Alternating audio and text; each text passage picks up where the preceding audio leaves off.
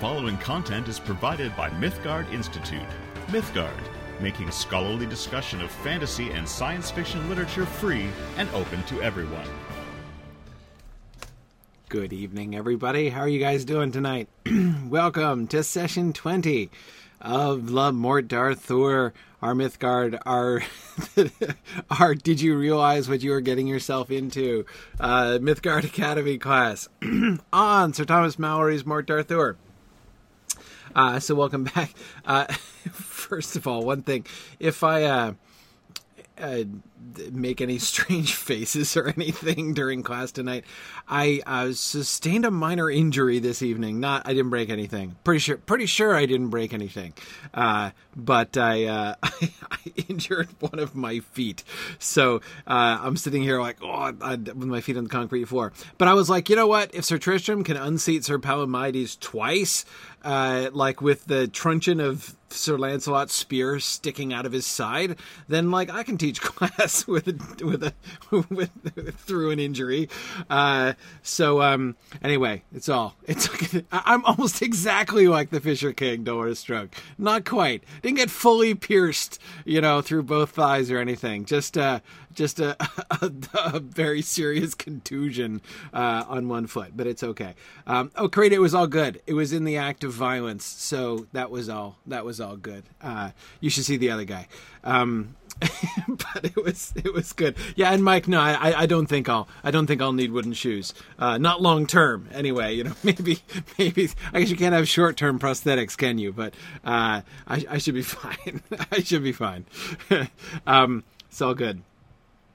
Yeah. So anyway, just in case, I'm liable to forget about it and then shift my position and be like, whoa. Anyways, just wanted to make sure you weren't too surprised. Anyway, Mike Soyana recommends against the wooden shoes. So we have the Dutch person says that wooden shoes are a bad idea. So okay, I can so easily believe that.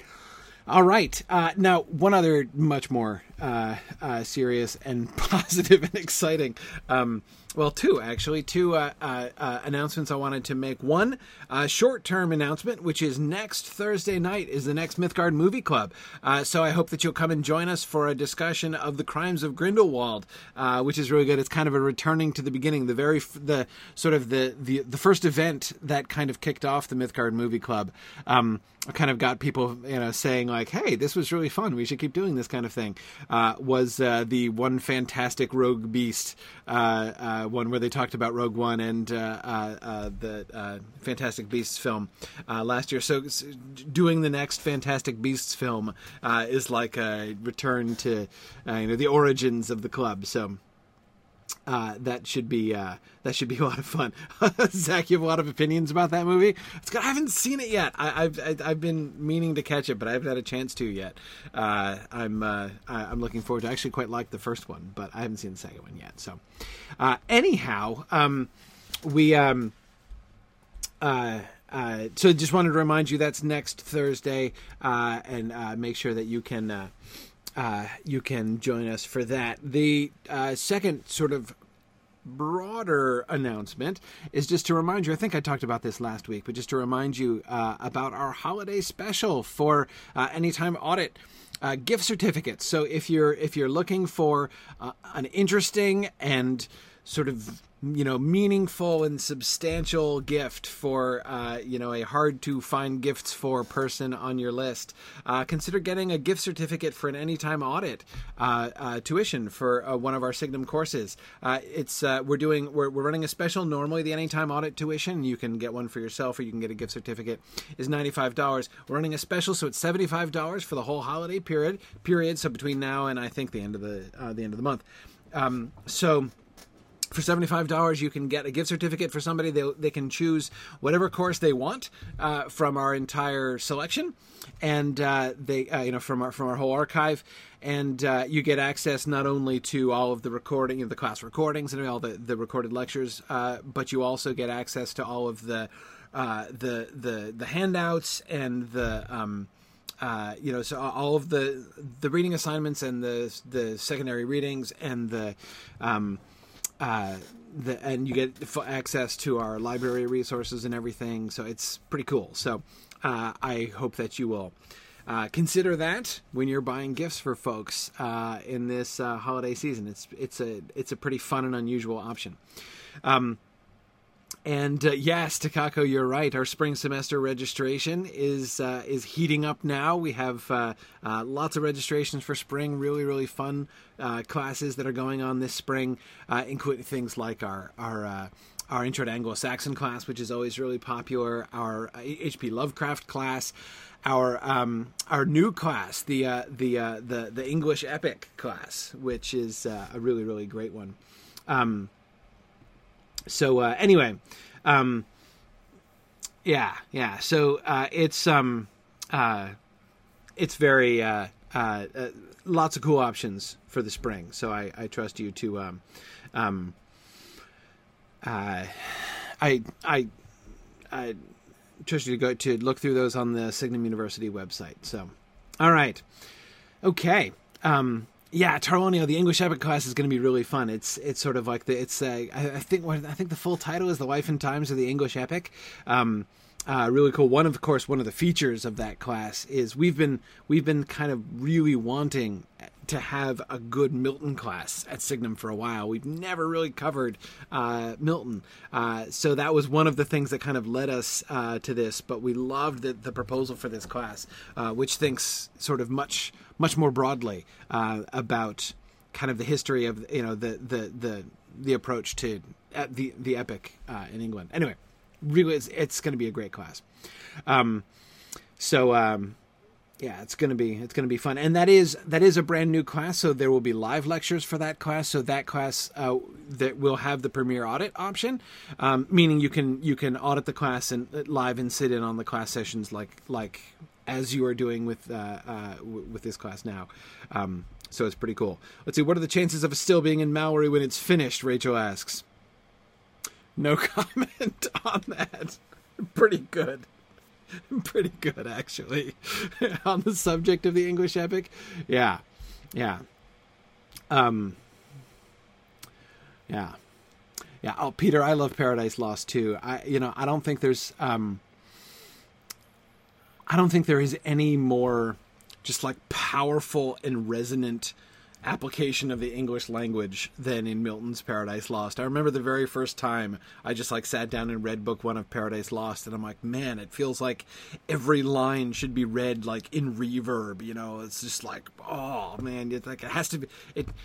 Many poems, beg to be read aloud, right? Paradise Lost begs to be declaimed. You just gotta, you can't just read it in any old voice. Yeah. And Spenser, oh, Rachel, there has rarely been an English poet with a more musical, with a more musical sense of the language than Edmund Spenser. The Fairy Queen is one of the most simply beautiful works of English poetry that I know of. It doesn't have that like the thunder and power of Milton, but oh, it is so euphonious and lovely.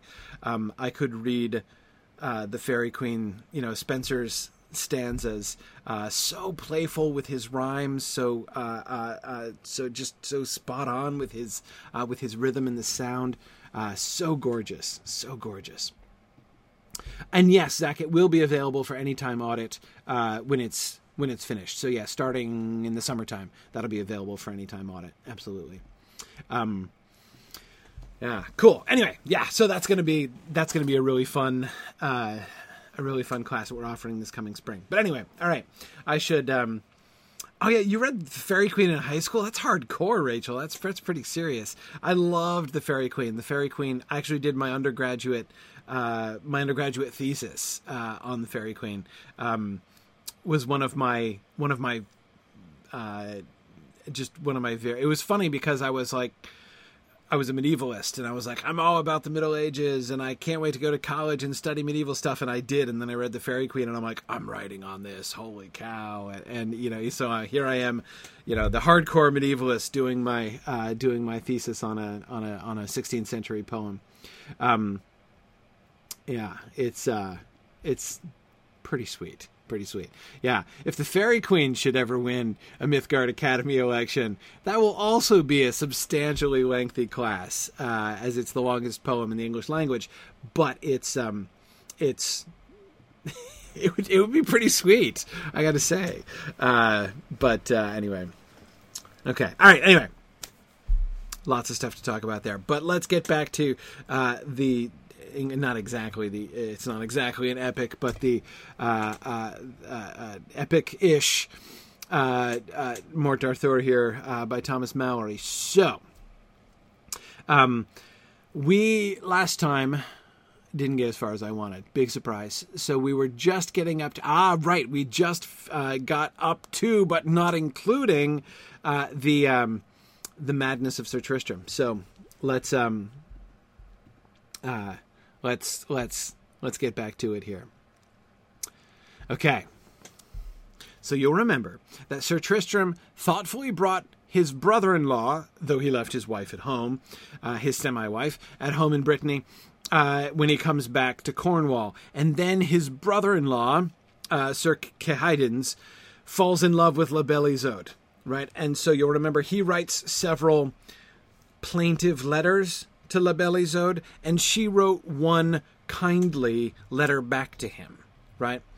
And then, now we come to the climactic and horrifying moment when Tristram discovers the letters, right? So there they are, all of them, all three of them. Is Brangwain there too? Is Gouvernail there too? I don't know. There's like a party going on in La Belle Isoud's private chamber, which and it's pretty clear at one point they talk about if they got caught there, everybody's in trouble, right? I mean, I'm reading this and I'm like, what are they, teenagers smoking pot late at night or something? I mean, it's one thing to be to sneak off to visit your lover in her chamber, and have her husband not catch you. That's kind of a standard thing, but the larger the cast gets, I'm like, what exactly is happening here? But anyhow, okay, so King Mark, however, is busy sitting down in the garden below playing chess or something. And but anyway, now Tristram has discovered the letters between his brother-in-law and his girlfriend. Oh dear. Then Sir Tristram is come unto La Belle Isoud and sighed, Madam, here is a letter that was sent unto you, and here is the letter that ye sent unto him that sent you that letter. Alas, madam, the good love that I have loved you, and many laundes and great riches have I forsaken for your love, and now ye are a traitoress unto me, which doth me great pain. But as for thee, Sir Caedhidens, I brought thee out of Bretagne into this country, and thy father, King Howell, I won his landes. Howbeit, I wedded thy sister, Isoud le Blanche Mines, for the goodness she did unto me, and yet, as I am a true knight, she is a clean maiden for me. But wit thou well, Sir Caedhidens, for thy falsehood and treason thou hast done unto me, I will revenge it upon thee. And therewithal Sir Tristram drew his sword and said, Sir Caedhidens, keep thee. And then La Belle Isoud soned to the earth. And when Sir Caedhidens saw Sir Tristram's come upon him, he saw none other boot, but leapt out at a bay window, even over the head, where sat King Mark playing at the chess. Yeah, he is playing chess. And when the king saw un come hurling over his head, I love this line, he sighed, Fellow! I can't handle it. Fellow, who art thou, and what is the cows thou leap out at that window? I gotta think that if I'm sitting there in the garden playing chess, and then a strange knight jumps out of my wife's second-story window over my head, I'm not going to be like, Fellow, who art thou? As he goes, I imagine as he's delivering this line, his head and body sort of tracking Sir Caedhidens as he arcs overhead, and presumably falls to the ground, and Sir Caedhidens, to his credit, has an answer, right? I didn't include his answer on the slide, right? But he's like, I was sleeping on the windowsill, and I was sitting on the windowsill and I fell asleep and accidentally tumbled out the window, right? He goes for the Apostle Paul excuse, and exactly, it's a defenestration interrogation, Sharon, but like an it's. Usually you don't have an interrogation of someone who is in the process of defenestrating themselves, right? Anyway, so it's, I think this is lovely. Right. Yeah. Mike says, King Mark, of course, couldn't pursue him because, kings can only move one square at a time. Yes, that does seem to be his problem. Yeah, so exactly. It's the Eutychus defense, Mike. That's exactly it. Sorry, that's Eutychus is the name of the guy. I forget what town they were in the book of Acts, who's sitting in the window while the Apostle Paul is preaching and who falls asleep during the sermon and falls out the window and is taken up dead. It's the phrase in the King James. I love that phrase. He's taken up dead. And then the apostle, and then and then there's a miracle and he gets better. Yeah. Anyhow, okay. So, yeah. So, but anyway, apart from the comedy of the mid-air interview between King Mark and Sir Cahydens, Tristram, right? So,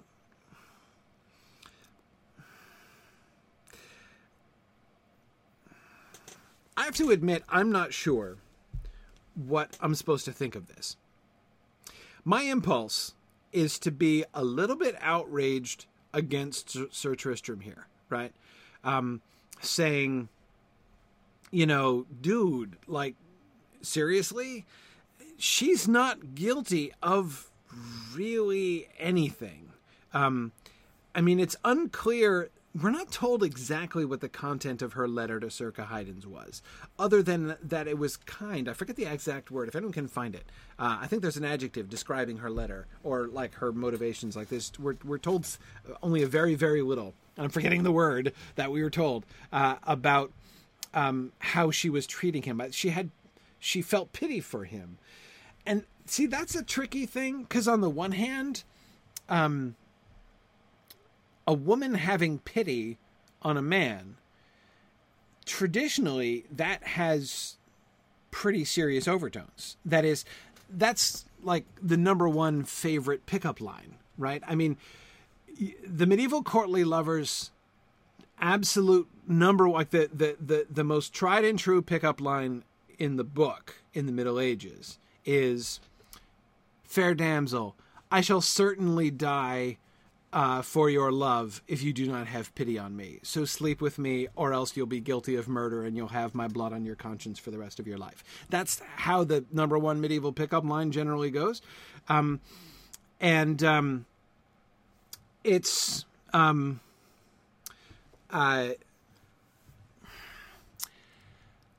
so pity is considered when the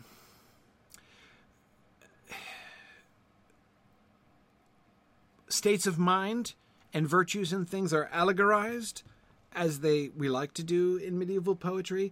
Pity is always the ally of the lover, right? It's her pity that you want to appeal to. And it might seem counterintuitive, right? If you're trying to win the heart of a lady, pity me might not seem like your number one goal, right? That might not seem that it would necessarily be what winning would look like, right? Except it totally was in the way that they sort of framed things, right?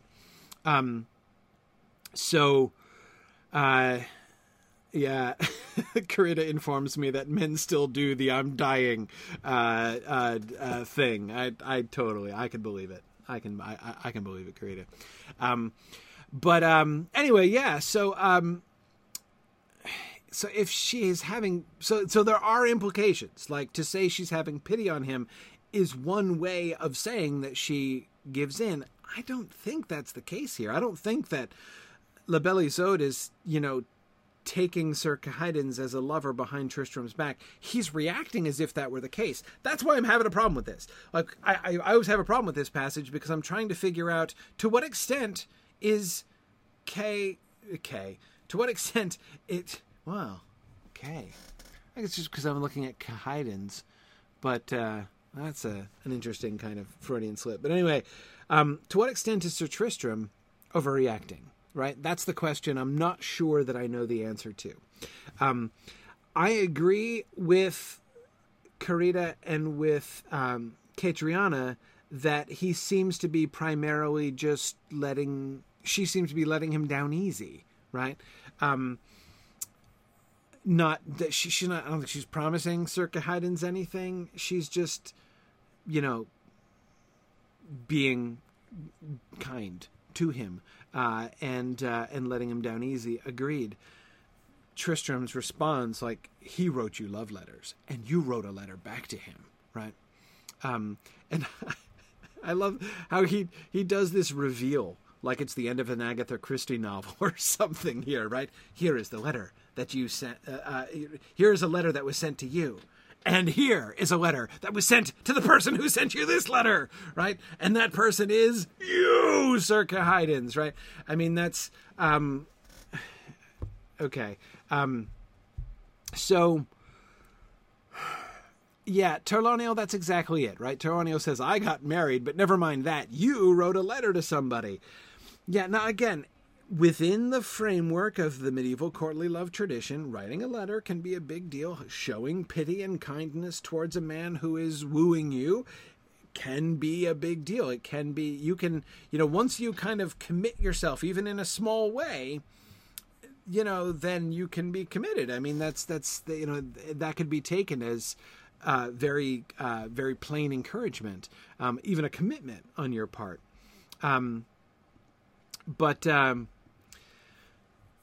Yeah, Tristram, one would think, would have small grounds to complain, as he did in fact go and marry somebody else. Now he brings that up himself. The two things that interest me here about his bringing that up. So he's not trying to hide this. Of course, it's kind of hard to hide that when his brother-in-law is literally the other knight in question. However, the two things that interest me about Three. There are three things that interest me about that sentence, the sentence about Isolde la Blanche Mains. One is that it begins with the word howbeit, right? Howbeit I wedded thy sister, but wit thou well, right? I'm just looking at the sort of the logical flow of Tristram's thought here. By introducing the sentence with the word howbeit, he seems to acknowledge that this is a point against him, right? Despite the fact that, like, although I did marry, like, that's kind of like what the word howbeit means in that, how I take the word howbeit in that context. So it seems like he is framing it as an acknowledgement that, this is a black mark against his record and he's coming out with it. And then how does he contextualize it? Howbeit I wedded thy sister, for the goodness she did unto me. Okay, so what, like you had a good reason to marry her? Okay, I don't see how that makes it better when it comes to the question of your faithfulness to La Belle Isolde, right? I mean, what if Sir Caedens is showing goodness to her, right? But anyway, and then his proclamation that she's a clean maiden for him, as if that makes it okay, right? We didn't consummate the marriage. One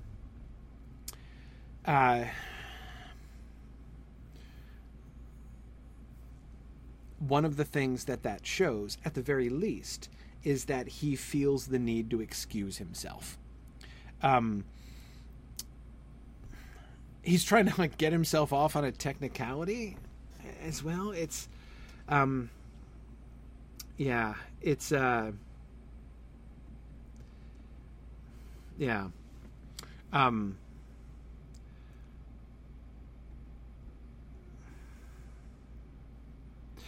Let's see. Deborah's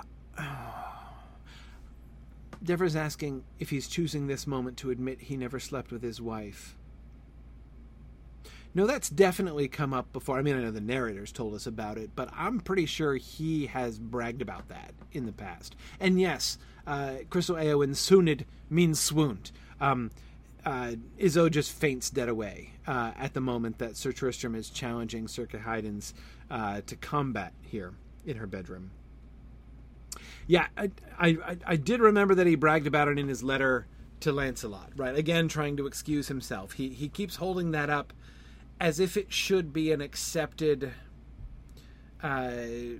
moderating factor, right? You know, when you are judging my case as to whether or not I've been unfaithful as a lover, keep in mind, that she's a clean maiden as for me, right?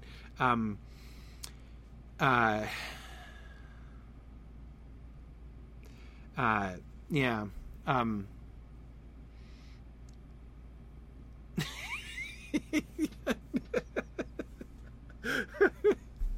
Sorry, I'm laughing, Dolorstruck, because he just said I smoked, but I didn't inhale, and I swear to God, Dolorstruck, I was just thinking of Bill Clinton myself when you typed that. Yes. Doesn't this sound like a slightly Clintonian argument that Tristram is making here? That's exactly what I was thinking of. You caught me in the middle of the, do I really want to go there moment? But no, obviously I have to. No, it's, again, he seems to feel that this clearly gets him off in some sense on some kind of technicality. Does it though? That is that how others receive it? La Belle Isolde has accepted him back. Lancelot seems to have forgiven him. What I can't figure is this just because they're good and kind and charitable and generous to him, or is it because they accept his excuse and they're like, oh, well, okay, he didn't actually, fine then, right? If she's a clean maiden, then, it's good. So we got to third base, but no further. Oh, fine, okay. In that case, the betrayal is off, right? All the things that we said about him being a false lover, we take back. Yeah.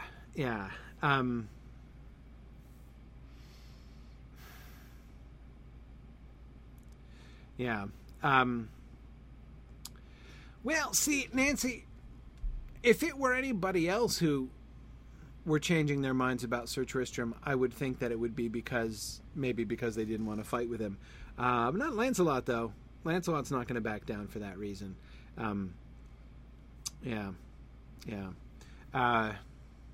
And Zach, I feel very much that I feel like I'm not really getting things here. That is, okay, well, Zach, I agree with you. Zach Coleman was just saying, I wouldn't be happy if I was the brother-in-law. This is a pretty lousy thing to do to his sister. Agreed. And I'm tempted to think the same way, right? To be like, man, if I were Sir Caedhens, I would be kind of ticked. But Sir Caedhens does not seem to feel that way. Sir Caedhens is like Tristram's number one fan, right? I mean, he's coming along with him, not just as his friend, but he's coming along with him as his, he's not his lackey, that's unfair, but he's like Tristram's fanboy. And remember, it was in part her brother and her father's good offices that convinced him, anyway, to marry Isolde Le Blanche-Maine. So he was, Sir Caedhens was Tristram's fan before Tristram married his sister. And yet, sidekick. Yeah, exactly, Deborah. He has come here as Tristram's sidekick. He's self-consciously Tristram's sidekick, right? Anyway, so I can't track Sir Caedhens' response. So, Zach, what I can't figure out is, Are we just wrong about that, you and me? Like, is this like, are we just projecting what we would feel if someone treated our sister this way and talked about or bragged about, our sister this way to like the, his, girlfriend on the side? Or so maybe it's just us. Maybe it's just us. Like, it's how we would feel about it, but they don't feel this way. And so we shouldn't expect Circa Haydns to react the same way that we would react in that same position. That kind of thing often happens in medieval literature, so you have to be careful about that kind of thing. However, it also just could be that, Mallory is insufficiently interested in Circa Haydn's character to tell us what's going on in Circa Haydn's head exactly. I don't really know. Yeah, Rachel, it's possible that Circa Haydn's attitude could be seen as a strike against his character, against Circa Haydn's character. Possibly. But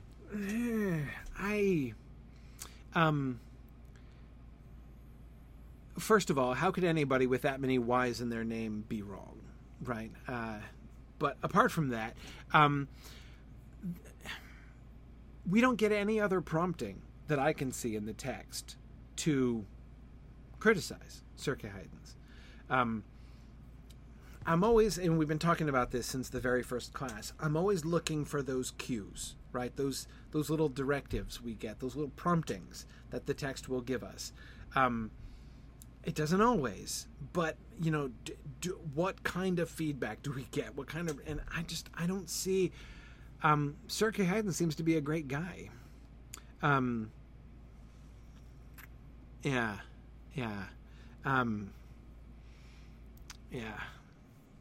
I don't know. Karina's not a fan. The Y's in his name is the best and only defense you've heard so far. It's tough, but I hear he is quick-witted, Marilyn. I agree that not everybody could come up with that defense mid-flight through the air.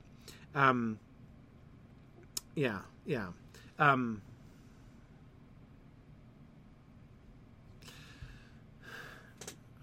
Okay, so Zach adds, everyone's acceptance of Tristram's excuse suggests that what was done to the other Isolde was the right thing to do.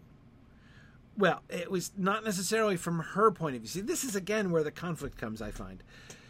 It doesn't mean it was great to do to her. Maybe it was. I mean, if she's still a clean maiden, she could remarry. And no harm, no foul, right? I mean, as he's pretty much walked away from her at this point, I guess. But,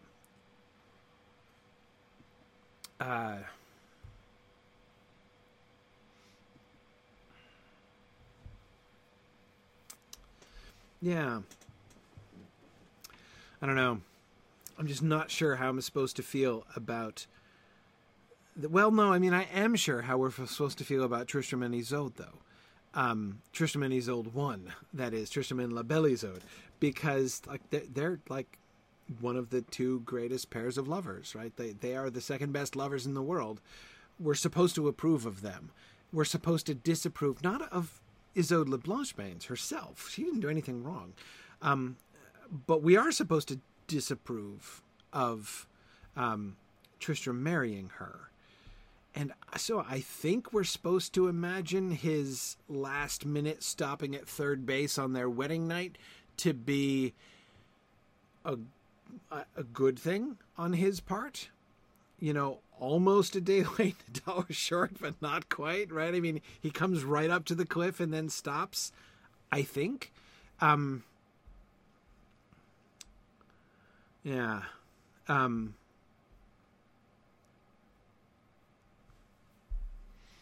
Yeah, it's true, Karina. I really shouldn't say no harm, no foul, especially since she's going to die young out of love for pining away for Tristram, I think. So both harm and foul there, really. Yeah. Oh, but Karina, I wouldn't worry too much about her childbearing years because she's probably like 14. Seriously, Isolde Le Blanchemains is probably like, I don't know, maybe not 14, but I bet she's probably not more than 16. So she's still got plenty of childbearing years left. Anyway,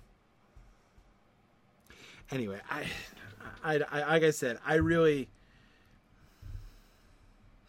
this is one of the things, personally, so you know that I'm very reluctant to draw the conclusion that says, I don't think that this bit of the story is working very well. Yeah, I'm very slow to come to that conclusion.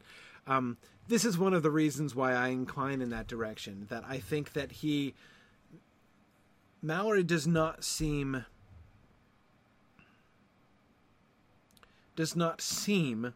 invested in the Tristram and Isolde story like he's going to be invested in the Lancelot and Guinevere story later on. And it seems to me that we are kind of going through certain motions in order to, as I was arguing at the beginning of the Tristram story, in order to establish certain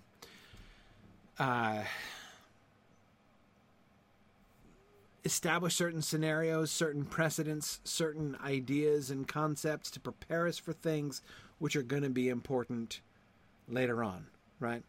But I don't think that he has really invested enough in... So whether or not he cared about it, the story itself doesn't really seem to invest enough in their stories. Honestly, I feel that the story, the anguish and frustration of Sir Palomides is a much more well-drawn and nuanced story than the story of La Belle Isolde, or of Sir Tristram himself, really, certainly in his affair with La Belle Isolde. His relationship with Sir Palomides, however, is a much more interesting story, I think. Dolly, I agree. It's hard not to think that at the very least, that Tristram is applying a pretty wicked double standard here, right? It's okay to marry someone else, but if she writes a letter, then she betrays him. No matter what happens, I really think that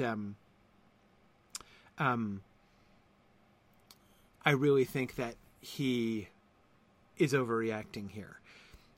But this is what makes it the more interesting. This sequence, of course, is all leading up to his madness, to his running mad in the woods.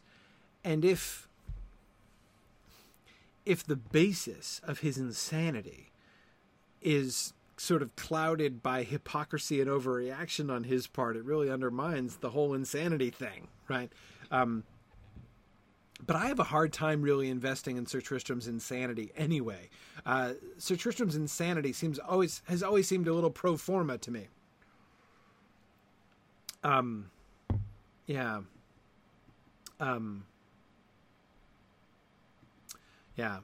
And Lynn, isn't Sir Palomides more interesting? Yeah, we'll get to Sir Palomides in a minute. Carita, I agree. And honestly, that what you're describing is going to continue happening more and more. Carita was just saying, the more I read this, the more I feel like Tristram and Palomides is the real story, and Isolde is just there to trigger their conflict. I agree. And again, I think that's going to become more rather than less pronounced. Absolutely.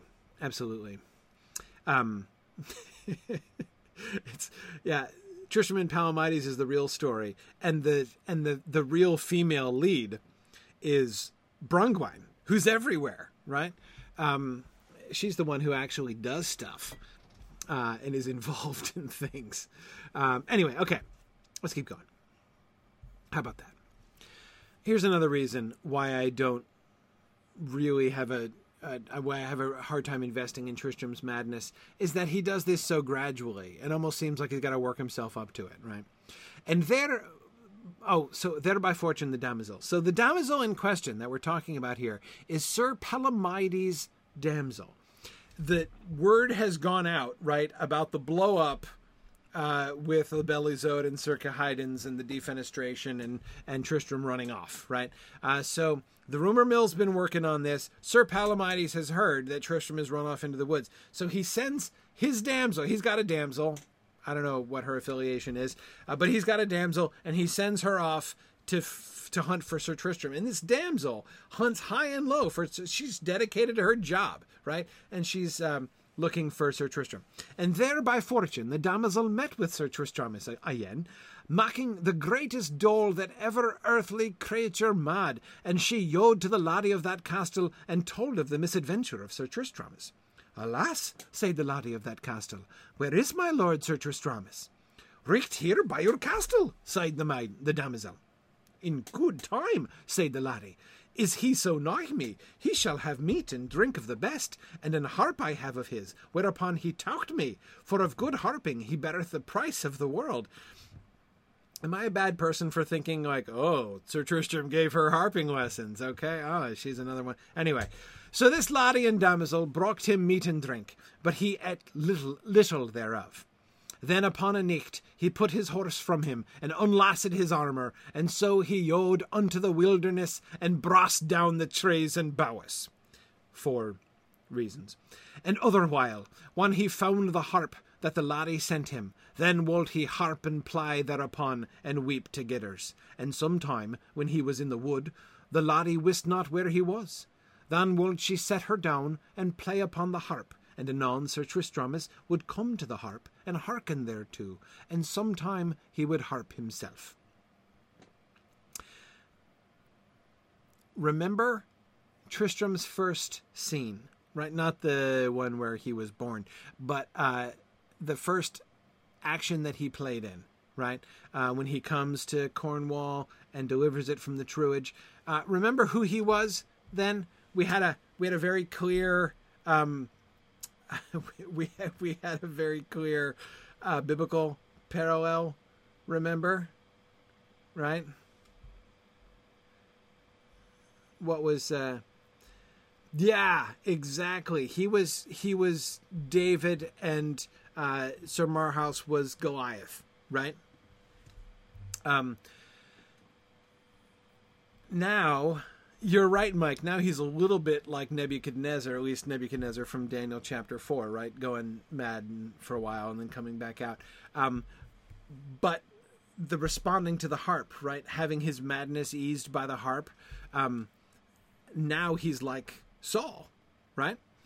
For those of you who don't know, one of the other stories about the young David before he becomes king, when King Saul is still king.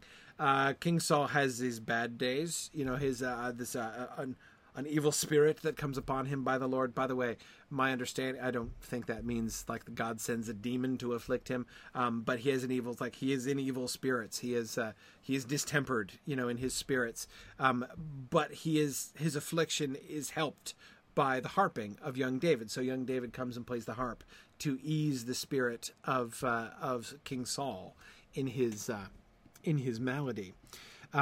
So King Mark was Saul, Tristram was David, Marhaus was Goliath in that fairly clear parallel that we got back at the beginning of Tristram's career.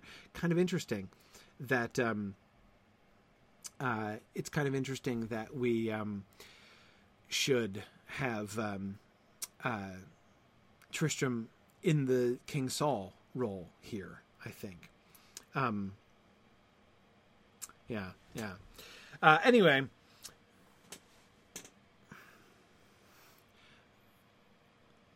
but again, the thing that I find unconvincing about Tristram is that he starts off in this semi-mad state. Like, I'm not mad. I'm not insane. I'm just really upset, right? So I'm running off into the woods and I'm moaning a lot and stuff, but I've not gone completely insane. You can tell because I'm still clothed, right? And then he seems to come to the decision, right, to run mad. And so he gets rid of his horse and he takes off his armor and strips himself of his clothing and runs off into the woods. Yeah. Got a couple people. Lee was just remembering Sir Orfeo here, the whole harping and madness in the woods. Yeah, it should. Orfeo is Tristram is a great harper. He's not Sir Orfeo, right? I don't think I don't think that the birds and beasts come to listen to his harping when he's harping. But you're right that we do get a kind of reversal, Lee, here, right, where the lady is harping and he is coming to her. Yeah. So, and I don't see any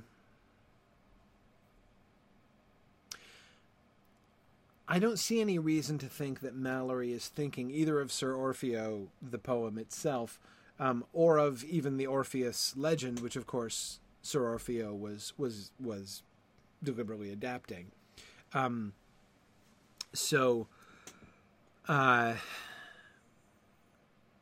don't see that. It seems that the point here is, we're recalling, it's his contact with, like, the cultured world, right? Harping was his thing. This is the one thing he comes back and recognizes. The one thing which remains his contact with human civilization, right? Which he has otherwise left behind in his woodness. Yeah.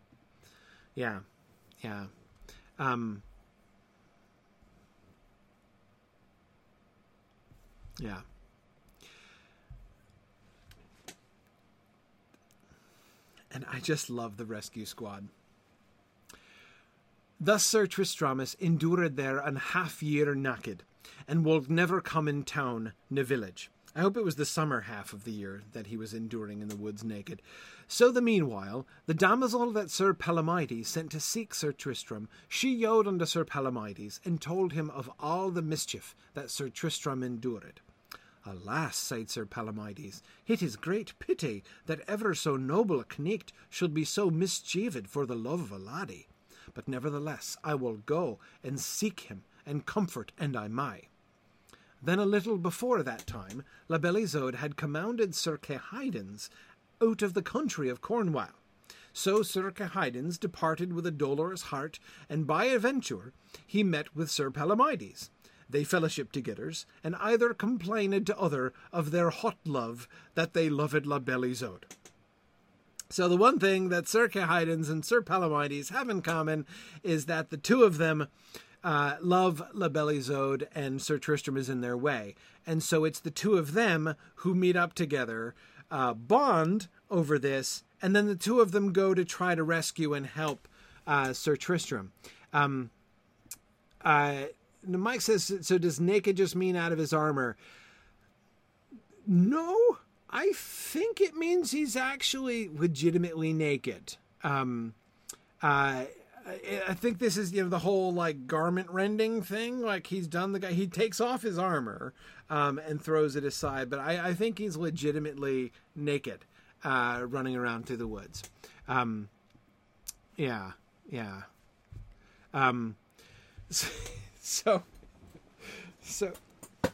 notice, it is possible, of course, to do a reading of this where Sir Palomides is hoping to take advantage of the opportunity to take advantage of the opportunity to hunt Sir Tristram down and kill him while he's naked in the woods, right? I mean, I definitely think that's definitely a possibility. But I don't believe that at all. And comfort him and I may, right? You can say that in an ominously, ironic tone, but I don't think so. And I don't think that he's sending his damsel off to spy on him with malicious intent either. Sir Palomides seems legitimately upset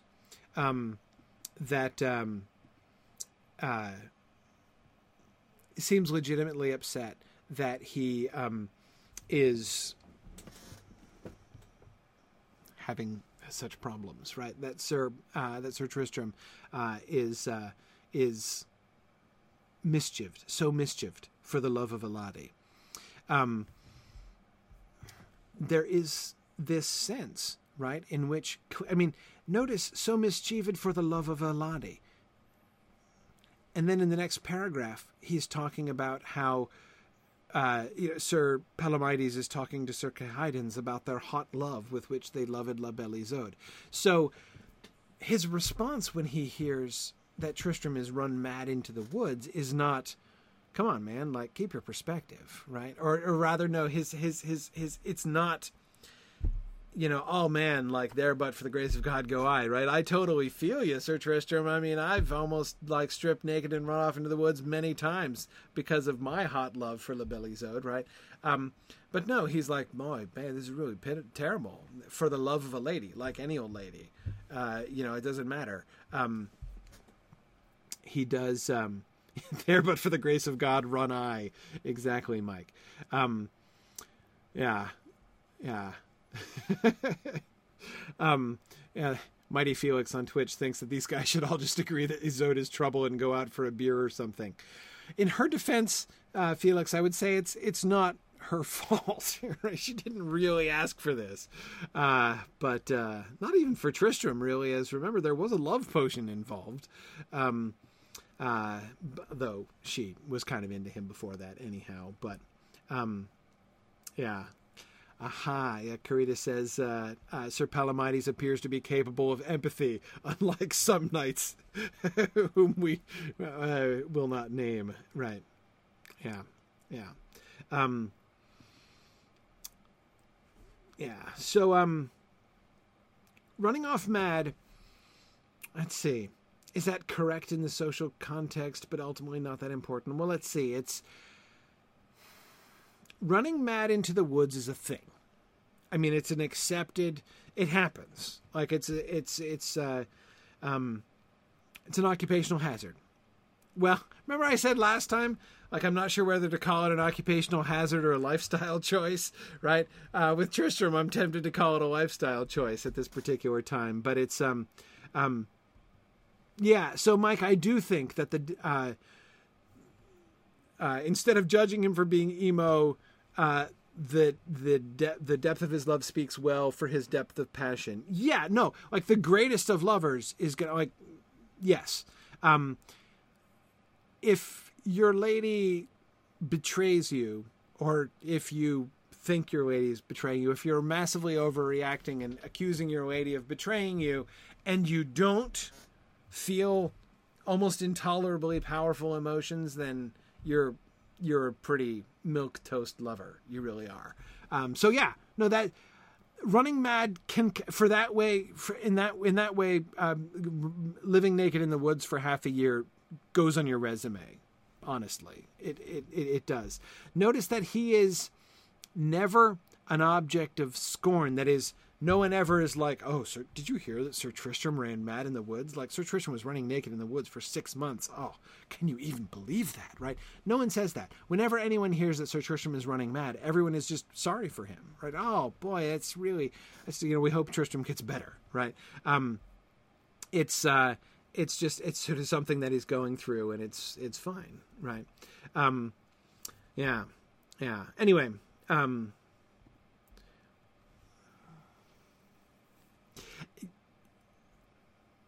Yeah. Rachel, yes, it is. I think of Don Quixote here. There are a lot of parts of Mallory that make me think of Don Quixote, but yeah. He's running mad as sort of night sabbatical. I don't know. It's not like something you're entitled to once every 7 years or something like that. Right? That's right. Sorry. No, I'd love to attend the tournament, but I can't. I'm running mad next semester.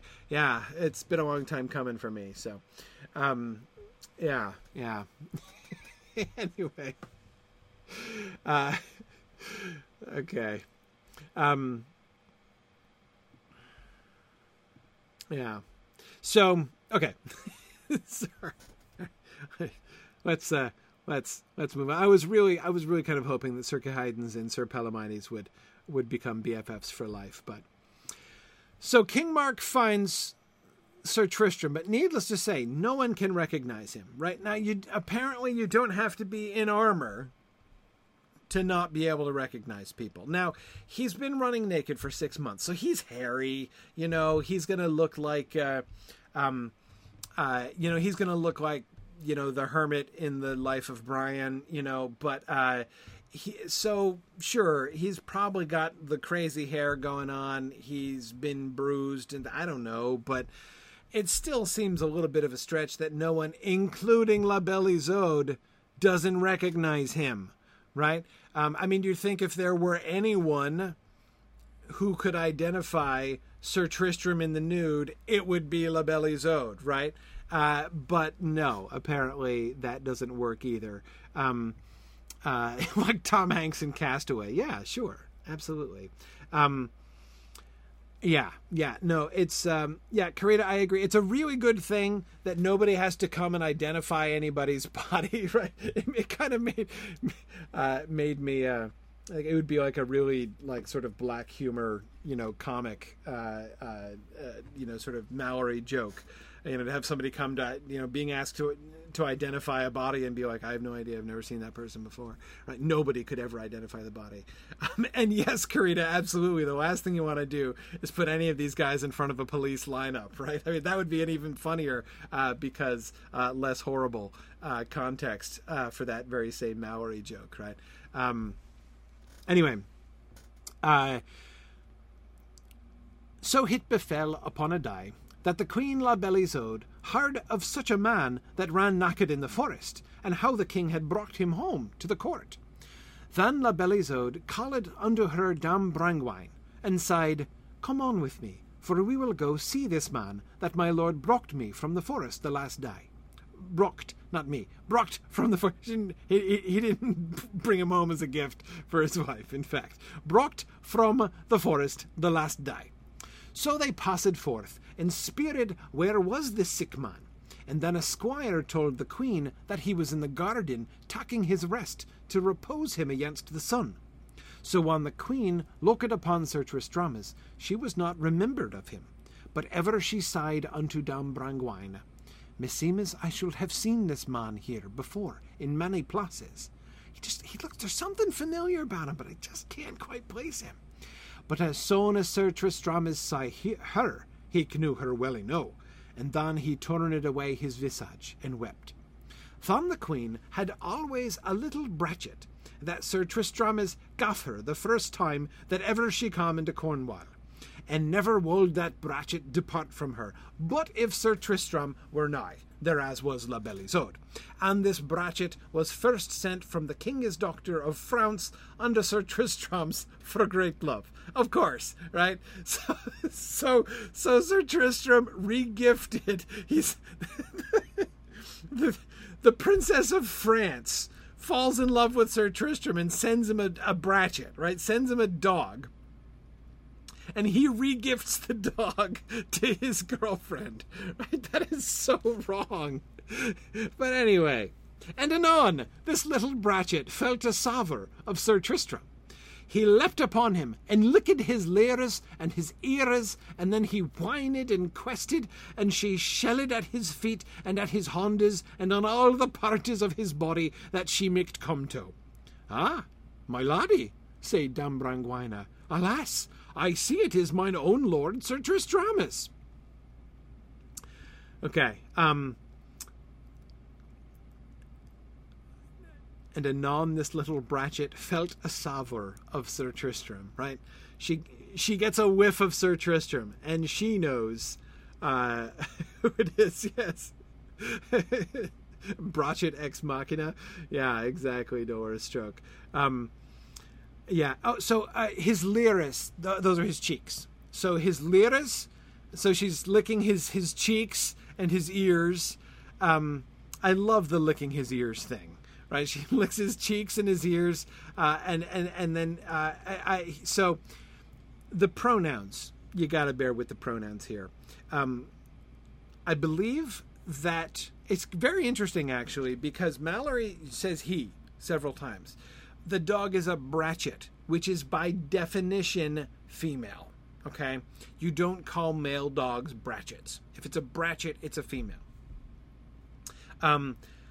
So, and the brachet, she gets feminine, appropriately feminine pronouns sometimes, right? Like she, and that she may come to, right there at the bottom. But then sometimes he uses the masculine pronouns. Why does the gender of the dog shift, Arthur? See, I don't really... The dog is gender fluid. Maybe it is. I think it's...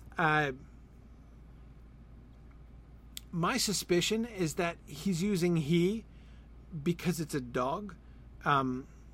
So he's using he generically, like you would say it, basically. But that is not very common.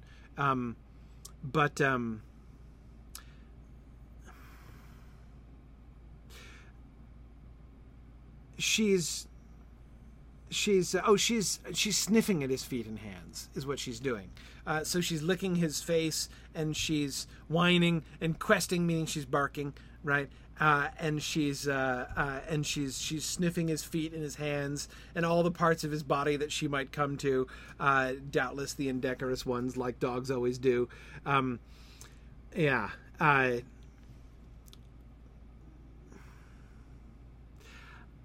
See, Karina, I think that he knows... I'm sorry. Door stroke, yeah. You could construct a reading in which the he is somebody else. Right? So if it's he, it's not the dog. So I kind of like the idea, Dolly, that yeah, I don't know. Is there a squire there that's leaping on Tristram and licking his ears and cheeks? See, then he whined and quested could be Tristram, right? That could be his response to that. He could be responding in the dog's own language there. But anyway, but Sharon, yeah, are we supposed to be remembering Odysseus's dog? Yeah, and Mike, you were thinking the same thing. Gopher Nile. Yeah, Zach, you can almost imagine Gopher Nile leaping up and licking his ears and cheeks, right? Gopher Nile would be really excited to see him again. Yeah, you can't rule out a second licker, Deborah. You're absolutely correct. The dog perhaps is contenting herself to sniff at his feet and hands, while Gopher Nile is the one without self-restraint who is leaping upon him and licking his face. Yeah, I love that reading. Oh dear, but yeah, I you know, Karina, agreeing with what you were saying before, I kind of have to think, like, Maori's obviously had dogs, right? Anyone who's actually, I have a Bratchet myself, and this is exactly how my Bratchet behaves as well. This is like, like how my Bratchet behaves when we pick her up from the kennel after we've been away for a week, right? So yeah, I think that this is very, very lovely Bratchet behavior. But I would also... This is one of those moments, it's a small point, but this is one of those moments when Maori is really kind of beginning to get there in some ways, I think. This is such a delightful little moment, a delightful little touch. This is really fun storytelling, and really, I don't know. Medieval literature doesn't have a lot of moments like this, actually, with the dog. Even though dogs recognizing people are a thing, like Sharon, you were mentioning Odysseus. Yes, though, note the Odyssey, not super well known in the Middle Ages yet. Very, very popular in the Renaissance, much less so in the Middle Ages. We know the story, basically, of Odysseus, but we don't really know Homer. But yeah, the parallels with Odysseus and Argus are hard to completely overlook. However, yeah. Anyway, okay.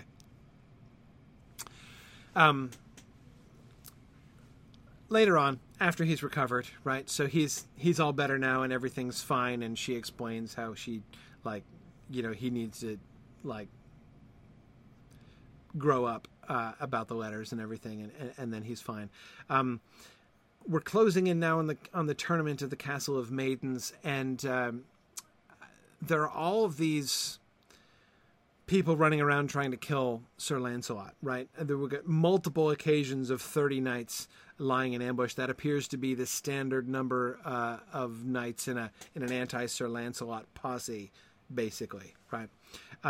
So Sir Tristram is traveling with Sir Dinadan, and they hear of, this damsel tells them of a plot to kill Sir Lancelot, and that there are 30 knights lying in wait to kill Sir Lancelot.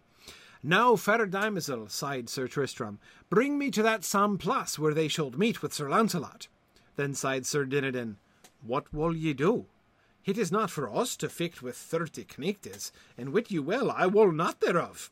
As to match all knight, 2 or 3 as ye know, and they be men, but for to match 15 knights, that I will never undertake." "Fie for sham," sighed Sir Tristram, "do but your part." I think I missed a bit here. But anyway, so Tristram is refusing to get rid of his shield. "Nay," sighed Sir Tristram, "I will not depart from my shield for her sack that gaffet me. But one thing," sighed Sir Tristram, "I promise thee, Sir Dinadan, but if thou wilt promise me to abide with me right here, I shall slay thee. For I desire no more of thee, but answer unknicht, and if thy heart will not serve thee, stand by and look upon." "Sir," sighed Sir Dinadan, "I will promise you to look upon, and do what I may to save myself, but I would I had not met with you." Okay, couple interesting things here. Miro and I agree. Sir Dinadan is kind of awesome, right? He is the only sarcastic knight that we've met. Like, Sir Kay, fancies himself a wit, right? But Sir Dinadan is legitimately funny, right? This guy is hysterical. So Sir Dinadan feels compelled to point out that if 30 knights are lying in wait to murder Sir Lancelot, the best way to go about thwarting this plan is not to allow them to murder you instead, right? So Sir Tristram is like, let us go spring the trap, right? Let's go attack let's get those 30 men to attack us instead, and then we'll fight them off, so that then they won't be attacking Lancelot. And Sir Dinadan is like, am I the only one who sees a problem with this plan, right? This does not seem like a cunning plan.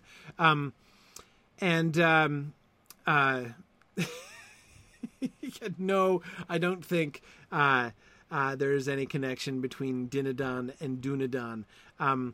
I am very sure that this is another one of those examples of I could imagine if you could go up to Tolkien and say, were you thinking of Sir Dinadan when you named the Dunedain?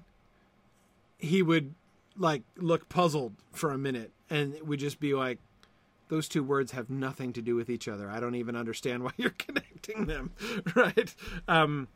Yeah. Oh, right, James. Yeah, the bit that was left out is another insult about the Knights of Cornwall. Yeah, I thought it was something like that. But anyway, okay. So Sir Dinadan is super interesting, not just because he's like the sardonic knight, which is very unusual among the Knights of the Round Table, but he's like the only one who speaks from a non-heroic standpoint. He is unapologetically unheroic, right? Most of the other knights that we've met, right? Sir Tristram, Sir Lancelot, Sir Lamorak, Sir Gareth, right? Even Sir Lacote Maltile. Sir Lacote Maltile would do this, right? He'd lose, but he'd do it, right? He'd be game. Anyway, Dinadan is the only person who talks like this, who says, hang on, dude, like, this is dumb. for us to go fight 30 people, right? And he's like, matching myself against 2 or 3, really, that's plenty. That's like more than enough. I'm not going to undertake to match 15 knights. The way that Sir Dinadan serves as a kind of a foil for Tristram here, right? Tristram's enthusiasm, his sort of, empty-headed enthusiasm, right? Pfeiffer, Sham, do but your part, right? Threatening to kill Sir Dinadan if Sir Dinadan, like, chickens out, right? Sir Tristram's sort of biting remark after the death threat, his biting remark, he's like, look, you just fight 1, I'll take the other 29, right? And doesn't Sir Dinadan make Sir Tristram sound a little imbalanced in this whole sequence, right? And if thy heart will not serve thee, stand by and look upon. Just stand by and watch if you don't have the guts to fight, right? And Sir Dinadan says, I will promise you to look upon and do what I may to save myself, but I wold I had not met with you. He doesn't back down, right? He never backs down. He doesn't like, oh, Sir Tristram, you shame me. If you are willing to take on all 29, then surely I can do my small part. And I may, like, I keep expecting him to come around to that, but he doesn't, right? I promise you I'll do what I can to save myself, right? That would be prudent. Sure. Yeah. But boy, do I wish I hadn't met you, right? It was an unlucky day for me when I became your companion. Yeah.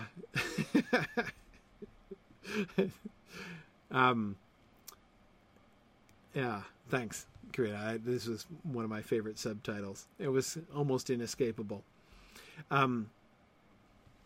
Yeah. Yeah, Dolores Stroke, I agree. Tristram is actively beefing up his resume here, right? I mean, he's now ran mad for half a year on it, right? And now he's adding the, vanquish 30 knights single-handedly with only the help of Sir Dinadan, right? Yeah. It's not the end of Sir Dinadan.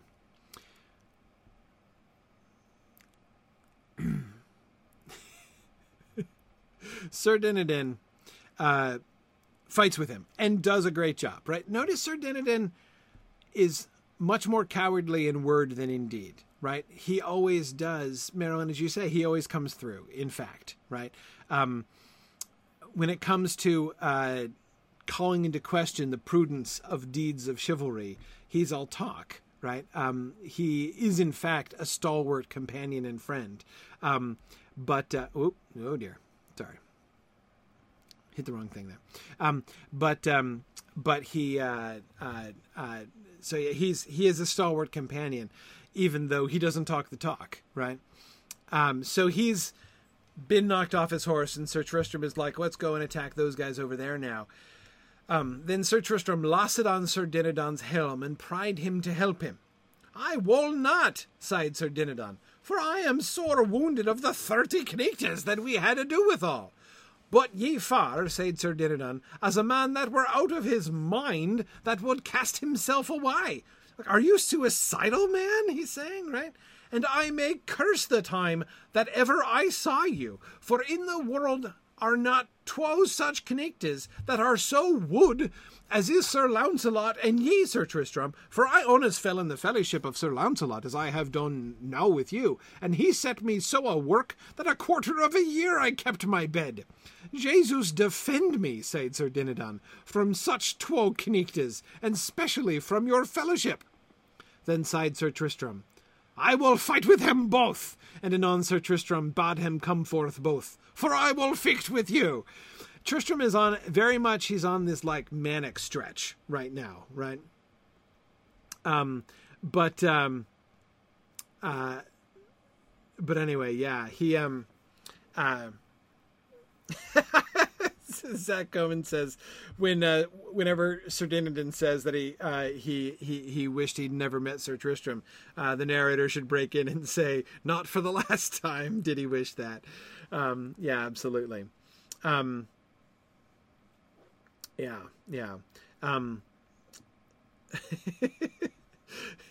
Yeah, Nancy, it is kind of cute how totally cute or disturbing, depending on your point of view, how totally undeterred Sir Tristram is by all of this.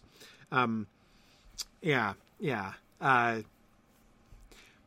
But again, notice how he lumps Tristram and Lancelot together. So notice, although he is sardonic, even sarcastic at times, he's not Sir Kay. He's not insulting, right? I mean, he's saying, that Sir Tristram is acting like is insane and suicidal, and Jesus defend him from falling into the company of Sir Tristram or Sir Lancelot. But of course, by lumping Tristram in with Sir Lancelot, he's also complimenting him in a way that he surely knows is most thoroughly qualified to, or calculated rather, to please Sir Tristram, the compliment that he will value most. It's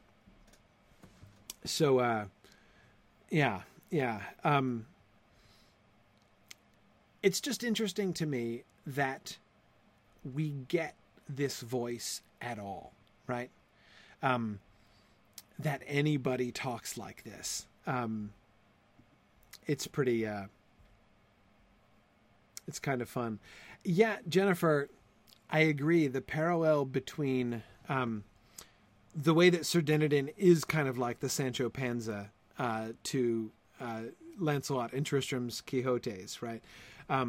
Yes, the one who is looking on with an almost Sancho Panza. Well, no, Sancho Panza himself also is, though he is constantly critical and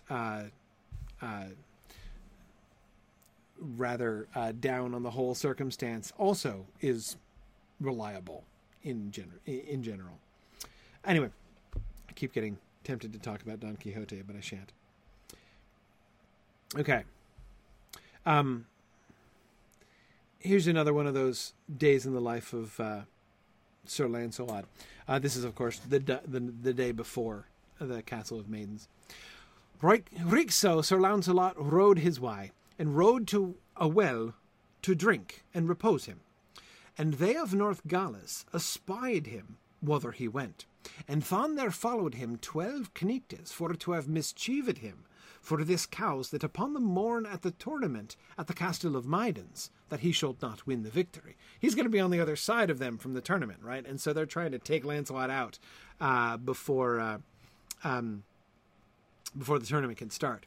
So they come upon Sir Lancelot suddenly, and unneth he might put on his helm and take his horse, but they were in hundes with him.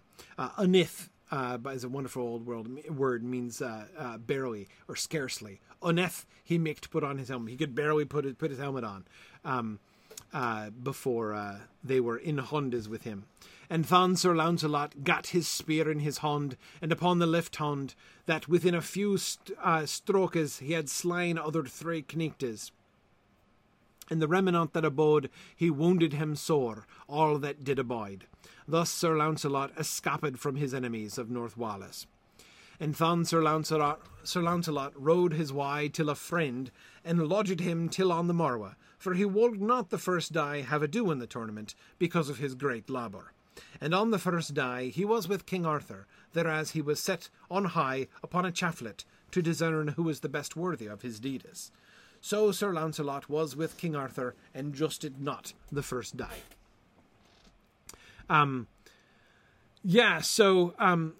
This is the kind of thing that Sir Lancelot faces all the time, right?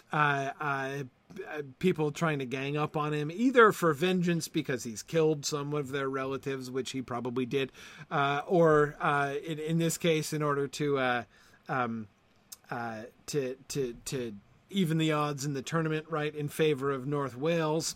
The King of North Wales. Doesn't the King of North Wales sort of start to sound like what were they called?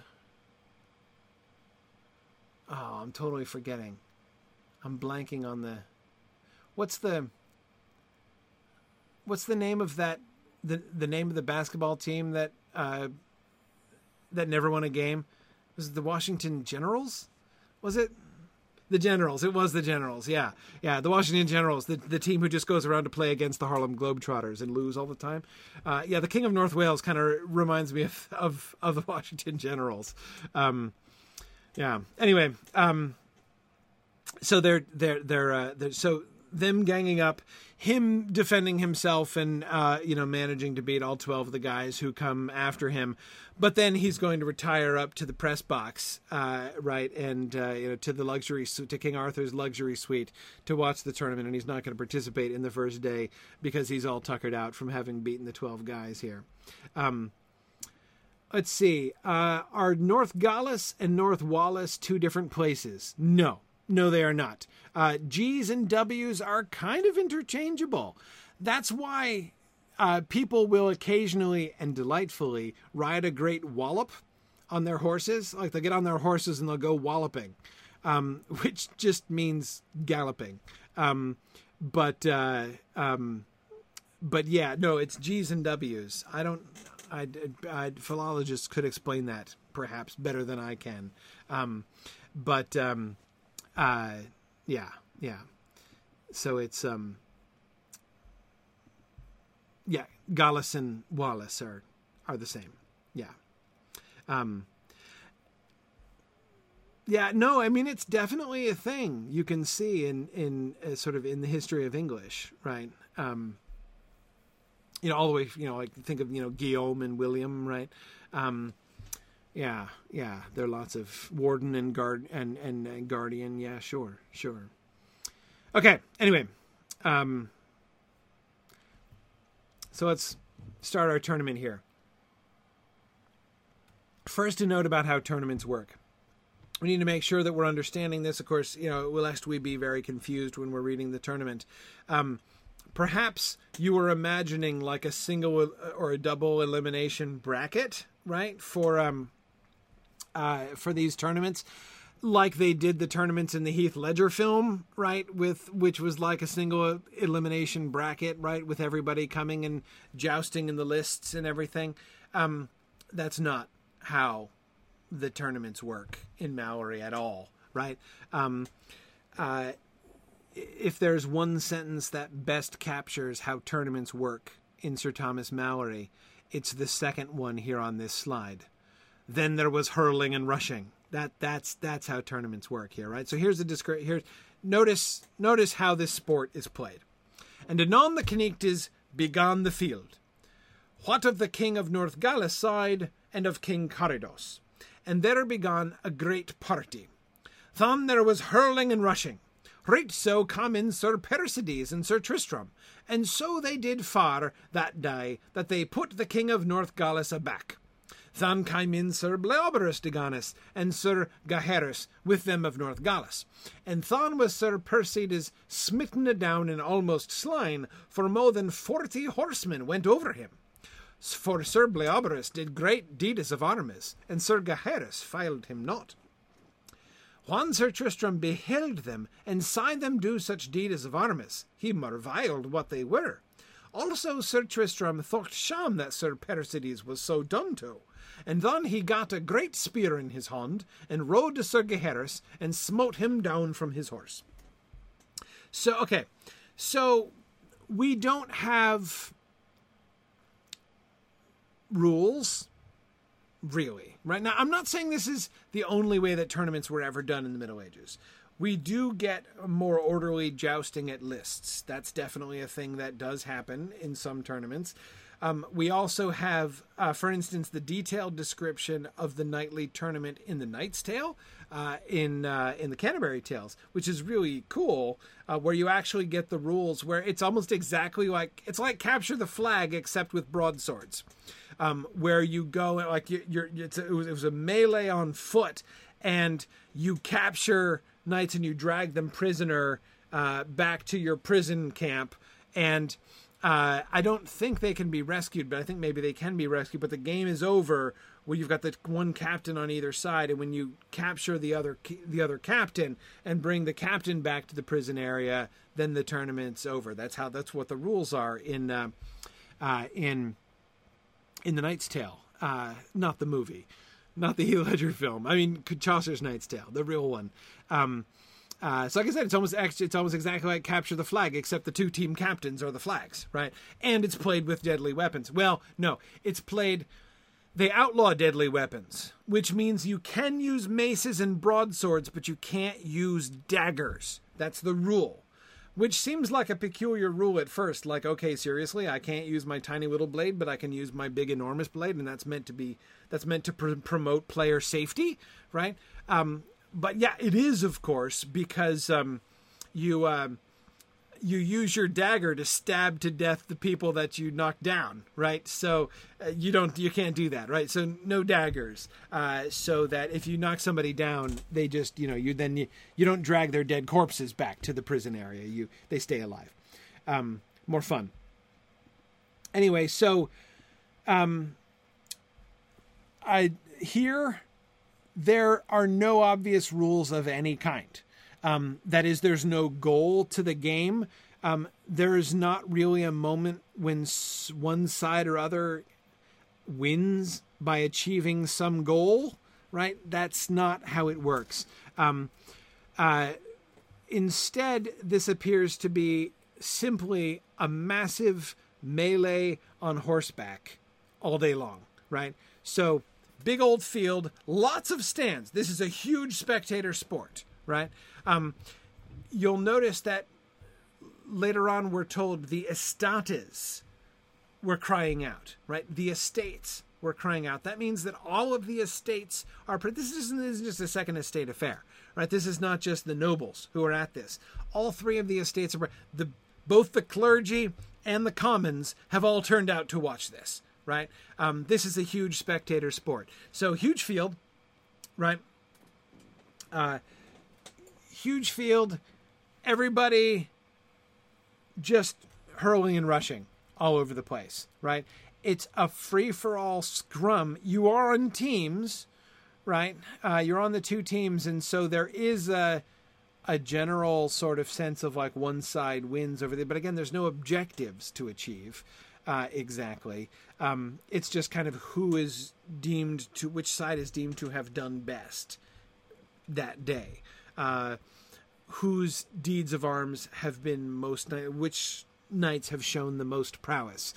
And also, there is nobody pulls any punches here, right?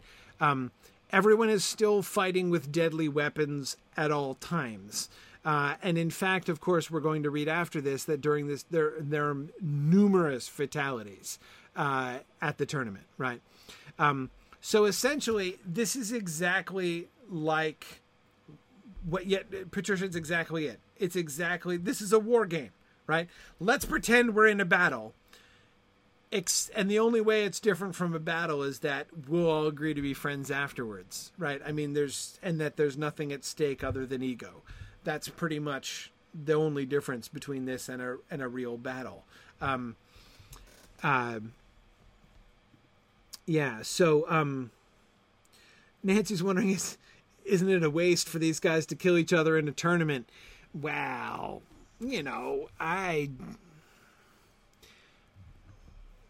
Nah.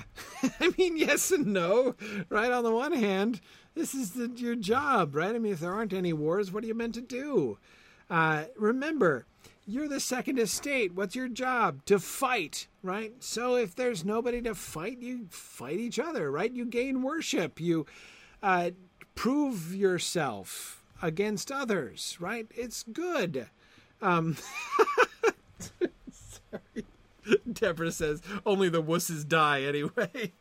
Yeah, exactly. Weeding out the weak, right? Hey, it's a tough world. Yeah.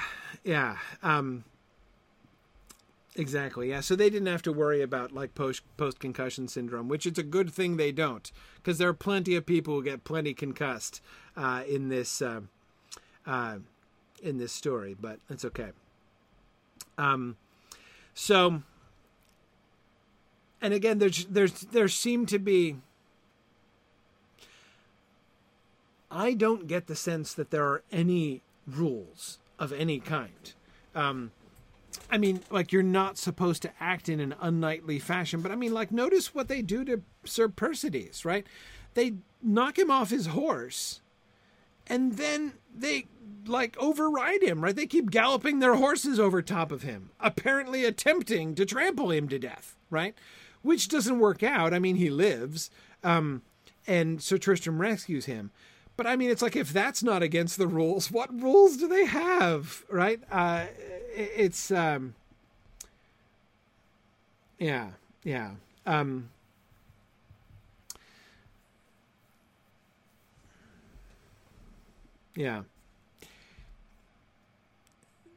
This is the greatest sport, though.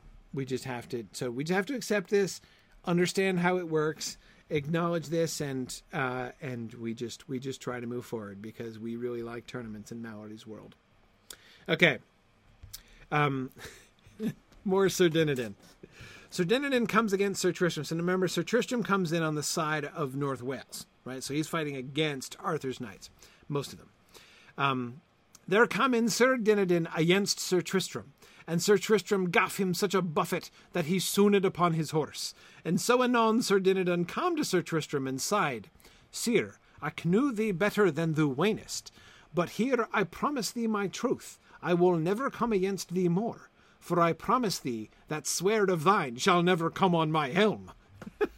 Sir Dinadan he never disappoints, right? He comes in and the first half of his statement sounds like a very knightly pledge of friendship and loyalty, right? You have overcome me in battle, Sir Tristram, so I swear I shall never oppose you again. I shall always be at your side, except being Sir Dinadan, he adds, because I never want to get hit in the head with your sword ever again as long as I live. So I promise I will always fight on your side.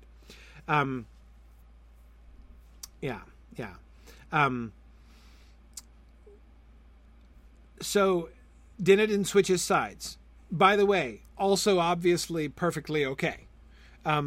There does not seem to be any shame in switching sides, even like on the field of battle. I don't even know how you know. I guess the only way that you know is when suddenly the guy who is fighting with you against the other guys is suddenly attacking you. And now you're like, oh, I guess he's switched sides. And no one seems bothered by this at all. Everyone just takes that in stride, apparently. I don't get that. I feel like I would have had problems had I been fighting in tournaments. But yeah, okay. Anyway, so Sir Dinadan switches sides, and he's now fighting with Sir Tristram. It is a little bit like Calvin Ball, as both Rachel and Dolores Stroke were saying. It's a little Calvin Ball-ish. Except instead of making up random rules all the time, there are no rules at all, and you just it's just an open melee where anything goes. Anyway, okay. Palomides is not having a good day. Palomides has lost to Sir Tristram again. Now, remember, this is when Sir Palomides, rather. So Dame Brangwaine is wandering through the woods, and she hears a knight screaming from over here, right? So she got a squire with her, so she and her squire come and find that Sir Palomides roped to a tree. He's been roped to a tree by Sir Bleoberis and Sir Gaheris, by Sir Ector and Sir Bors, actually, right? Who don't want him to be in the battle anymore. So they've come and they've tied him to a tree. Anyway, so there he is, tied to a tree, and Brangwaine rescues him. Remember, Sir Palomides found Brangwaine tied to a tree and rescued her earlier on. Remember with the whole rash vow of La Belle Isoud thing that happened before? That was the Dame Brangwaine tied to a tree. So she's now reciprocated the untying from a tree to Sir Palomides. And she comes back and tells Sir Tristram, hey, Sir Palomides was tied to a tree, I cut him loose, but he's still pretty upset, right? So Sir Tristram goes after him. "Aye, woeful knecht, Sir Palomides, what misadventure befalleth me, that thus I am defoiled with falsehead and treason through Sir Bors and Sir Ector? Alas," he sighed, "why live I so long?" And then he got his sword in his hand, and made many strange signes and tokens, and so threw in raging, he threw his sword in that fountain. So he just throws his sword into the fountain. Then Sir Palomides wiled and wrung his hands, and at the last, for pure sorrow, he ran into that fountain, and sought after his sword. Then Sir Tristram saw that, and ran upon Sir Palomides, and held him in his arms fast. "What art thou," sighed Sir Palomides, "that holdeth me so?" "I am a man of this forest, that wold thee none harm." "Alas," said Sir Palomides, "I may never win worship where Sir Tristram is, for everywhere he is and I be, there get I no worship. And if he be awa, for the most party I have the gree, unless that Sir Launcelot be there, other else Sir Lamorak." Then Sir Palomides said, "Honest in Ireland Sir Tristram put me to the worse, and another time in Cornwall, and in other places in this land."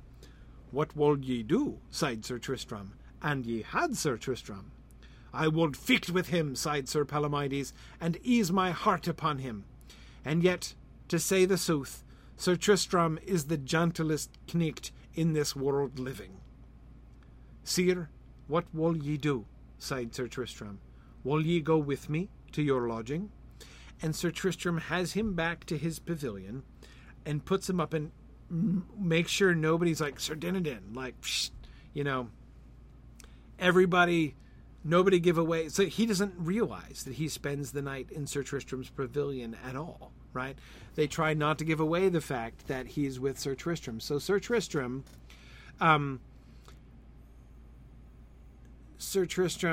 saves him. Notice when he goes and holds Sir Palomides in his arms fast. Why does he do that? Right? He does that because he's afraid Sir Palomides is going to drown himself in the fountain. Sir Palomides is armed, after all. He'd drown if he threw himself in, right? So he's trying to keep Palomides from harming himself, either with his sword or with the water, right? And listens to Sir Palomides venting about his frustration about how Sir Tristram is always stealing his honor, his worship from him, right? "What would you do if Sir Tristram were here right now? I would fight with him and ease my heart upon him," right? Sir Palomides doesn't want to murder Sir Tristram, right? He doesn't want to just do him in and get rid of him. He wants to beat him once and for all, right? He wants to prove himself. He wants to show that he can measure up to Sir Tristram, if only once. Dolorous Stroke, I don't know what the strange signs and tokens were that he was making.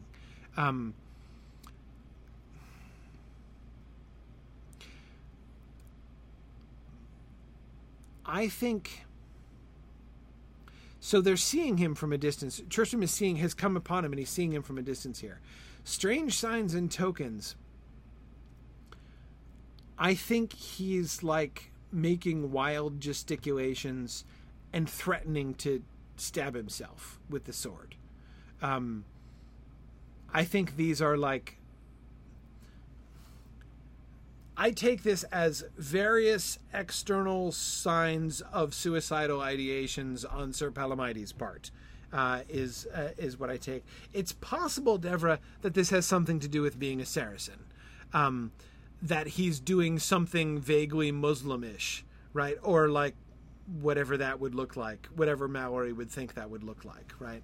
I'm not really sure. It's possible. Though, Devra, we are reminded that Sir Palomides is a Saracen, that he's not christened. But we're rarely reminded that he's something else, right? He's not a Christian yet, formally, but he's not really very Muslim either. it is possible, Tarloniel, that he's just doing something foreign, right? That is possible. But again, I tend to think that the strange signs and tokens are not foreign, non-English carryings on Sir Palomides' part, but rather, like, this guy is, one or two steps away from running naked into the woods, kind of strange signs and tokens. Speaking of being a Saracen and as yet unchristened, you know what I literally never thought of until this evening? Where is this all happening? What does Tristram just save Palomides from doing? What was he just about to do? Or did he look like he might do? Immerse himself in a font. Am I the only one who finds that a little odd? Right? A little conspicuous? Right?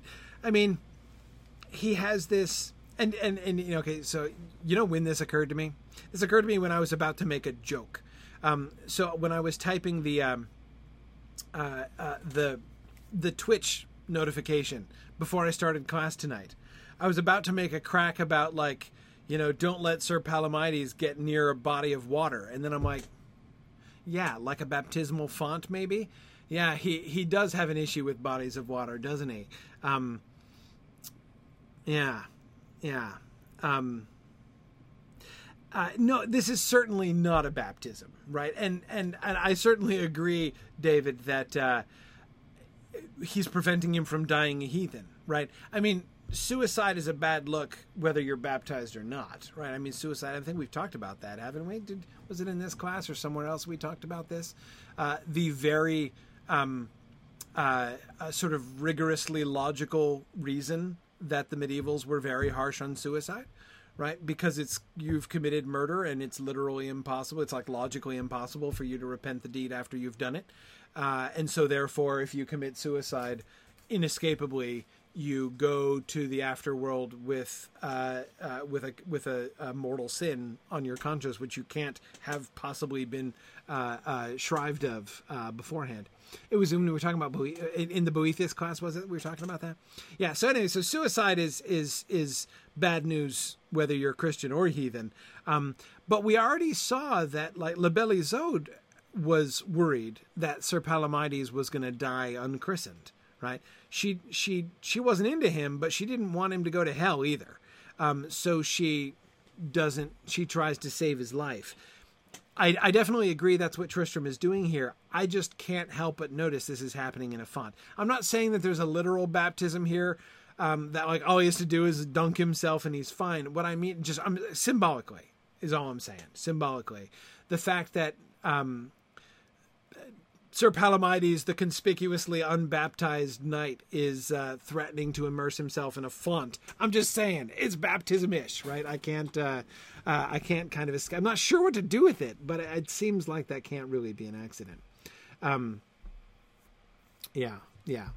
Exactly, Stephen. Yes, Dante is very thoughtful and interesting about the suicides that he places, where he places, and what happens with them in Inferno. But no spoilers in case we read that someday. Anyway, so yeah.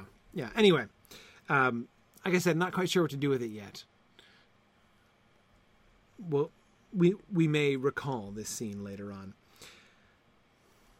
Palomides is enormously frustrated. He's envious of Tristram. Envy, remember, one of the 7 deadly sins. But he also admires and respects Tristram and seemed to be genuinely worried about him when Tristram was running mad in the woods, right? And Tristram himself, I agree, who was it who was saying that this is, Marilyn was saying this might be Tristram's most honorable act. Yes, I think that nowhere in this book does Sir Tristram look as attractive as he does in this moment when he is saving Sir Palomides' life and bringing him back and not letting him know who's, that taking care of him, and I'm going to conceal my identity from him so that he's not upset about it and he doesn't get all, hot and bothered about the fact that I'm here and jump up and want to fight me, right? Let's just, he'll be fine. that's I agree. I think that this is really one of Tristram's finest moments. And then the next day, right? Tristram has said he's going to be on whatever side Sir Palomides is not on, right? He's going to be opposed to Sir Palomides. So he meets... Sir Tristram has just knocked Sir Palomides and King Arthur off their horses. And thon by force of King Arthur's connectes, the king and Sir Palomides were horsed again. Then King Arthur, with a great eager heart, he gat a great spear in his hand, and thereupon the unside he smote Sir Tristram over his horse. Then foot hot Sir Palomides come upon Sir Tristram, as he was upon foot to have overridden him. Then Sir Tristram was ware of him, and stooped a little aside, and with great ire he gat him by the armes, and pulled him down from his horse. Then Sir Palomides leekly arose, and they dashed together with their sweardes mightily, that many kinges, queenes, lordes, and laddies stood and beheld them. And at the last Sir Tristram smote Sir Palomides upon the helm 3 mighty strokes, and at every stroke that he gaf he sighed, "Have this for Sir Tristram's sack." And with that Sir Palomides fell to the earth grovelling. Stroke says, wow, that redemption of Tristram didn't last long. Yes, okay, all right. So part of me wants to do an apologist Tristram reading where I say, okay, he says he's going to be on the other side from Sir Palomides because he wants to give Sir Palomides the chance to fight him, right? You know, remember he says, what would you do if you had Sir Tristram with you now? And he's like, I would fight him, right? He has said again and again, I want to prove myself against Sir Tristram. So I'd like to think that Sir Tristram is being charitable, right, and being like, okay, I'll give him a fair crack tomorrow, right? I'll give you another shot at the title. But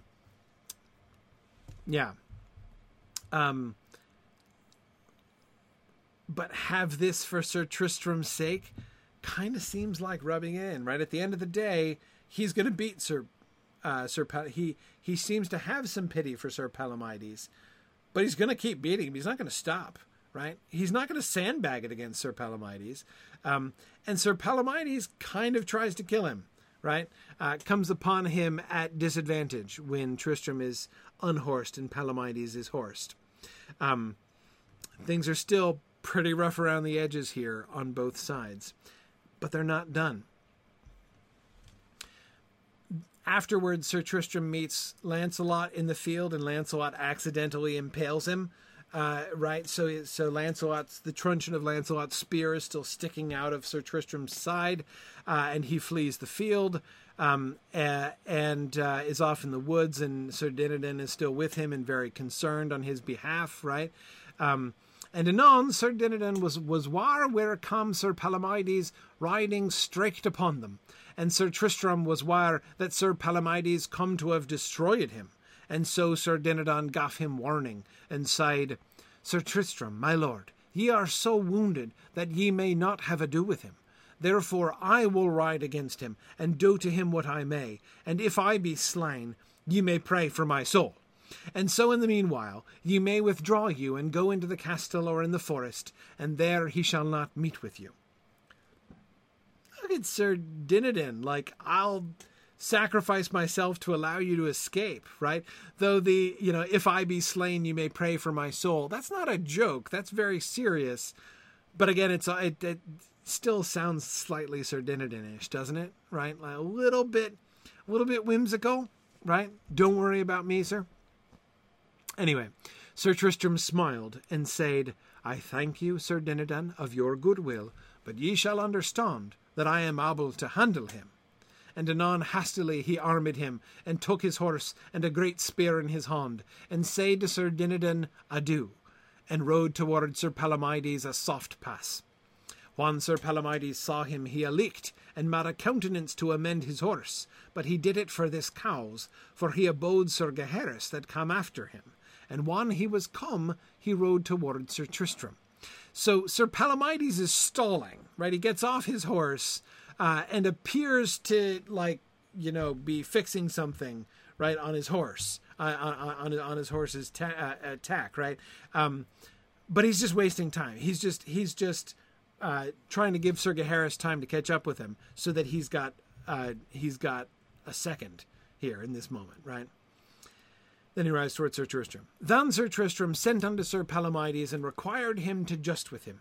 And if he smote down Sir Palomides, he will do no more to him. And if Sir Palomides smote down Sir Tristram, he bade him do his utterance. And so they were accorded and met togethers. Tristram insists on fighting Sir Palomides again, despite his own, Sir Tristram's, very grievous injury, right? Notice the unequal terms. If I knock you off your horse, I am not getting down off this horse to fight you on foot, because, I only say this because I do not have the strength to stand. But if you knock me off my horse, well, you might as well do his utterance, by which I believe Tristram means, if you knock me off this horse, I'll probably be dead anyway, right? I'll probably be dead when I hit the ground. So, yeah, go ahead, do your worst. But he insists he won't let Sir Dinadan go against him. He insists on taking the fight to himself, and he can't follow it up. He's too injured to continue the fight with Palomides afterwards. And of course, Sir Tristram takes him down and goes right after Sir Gaheris. He rides right through Palomides and comes after Sir Gaheris, who's like, oh crap, and barely manages to defend himself before Sir Tristram is upon him and takes him down too, all still with the great wound in his side here.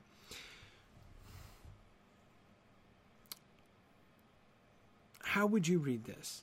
Is this Sir Tristram just being stubborn, right? Is this merely Sir Tristram himself being so arrogant that he insists on fighting despite his injury, that he insists that he can take Sir Palomides even though he has already been grievously wounded? Is there just he under no circumstances will he will not give Sir Palomides of all knights the satisfaction any other knight in the world that came after him, and he'd be like, dude, can we have a rain check? Can we come back another time maybe? But not Sir Palomides, right? With Sir Palomides, he's going to insist on going through with it. I'm not completely sure, really, how to read this here. Is he angry, Sir Tristram? Is he arrogant? Arrogant in a bad way. Having a high opinion of your own worship is totally normal for knights. That's clearly not a vice in their books. But I agree with you, Dolly. It is interesting that Lancelot is tuckered out from the ambush and takes the first day off, but Tristram fights with a spear still in him. Honestly, I read that as like one of them has something to prove and the other one does not, right? Tristram's not even been made a Knight of the Round Table yet, and most of them, King Arthur most notably, is really meeting Sir Tristram for the first time. The tournament at the Council of Maidens is in many ways like the official coming out party. He's like the debutante of the ball here, Sir Tristram is, in many ways. Many of them individually have met him. Sir Bleoberis certainly knows him, right? Sir Blamor de Gannis certainly knows him. Sir Palomides, obviously. There are lots of them who have had encounters with him before individually, but King Arthur has never met him. Sir Lancelot has never fought him. I don't think that they formally met even at all. So this is really the first time that he's able to fight in person in front of the whole audience here. So yeah, he definitely has more to prove. But this is private. This third meeting is not in the field. This is off in the woods afterwards, when Palomides has pursued him into the woods because he doesn't want to let him get away, because he wants to make sure that they finish it once and for all, if possible. But, of course, he loses again.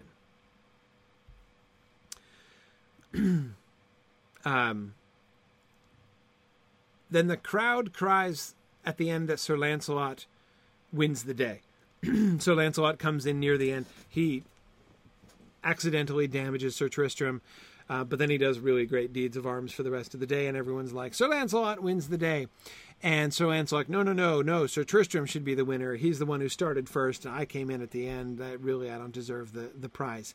Then all the estates and degrees, high and low, side of Sir Lancelot, great worship for the honour that he did to Sir Tristram, and for the honour doing by Sir Lancelot. He was at that time more prized and renowned than and he had overthrown 500 kingdoms, and all the people hold for his gentleness, first the estates, high and low, and after the commonalty, at honest cried, Sir Launcelot hath won the grey, whosoever saith nay.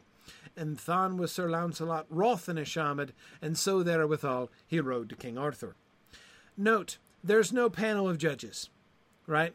There is no panel of judges. Who wins the tournament is who is acclaimed by the crowd as a whole, right? Everybody gets a voice, literally, in this. Everyone's just shouting who they think won at the end. Often there's a consensus, right? That seems to happen quite a bit. And everybody, all the estates and degrees, high and low, right? That gets repeated twice, right? Everybody. From the peasants to the kings, all agree that Lancelot should win. And everybody approves not only of Lancelot's skill, but of his honor, right? Of his humility in trying to lobby to give the gree, as Palomides said, to give the prize of the day to Tristram instead of to him himself. Okay. Almost done. Just a couple more. Started a little bit late, so we'll finish up here. And thus we let pass King Arthur, and a little we will turn unto Sir Palomides, that after he had a fall of Sir Tristram, he was nigh hond arraged out of his wit for despite of Sir Tristram, and so he followed him by adventure. And as he come by a river, in his woodness he would have made his horse have lopen over the water, and the horse filed footing, and fell in the river. Wherefore Sir Palomides was adrad, lest he should have been drowned.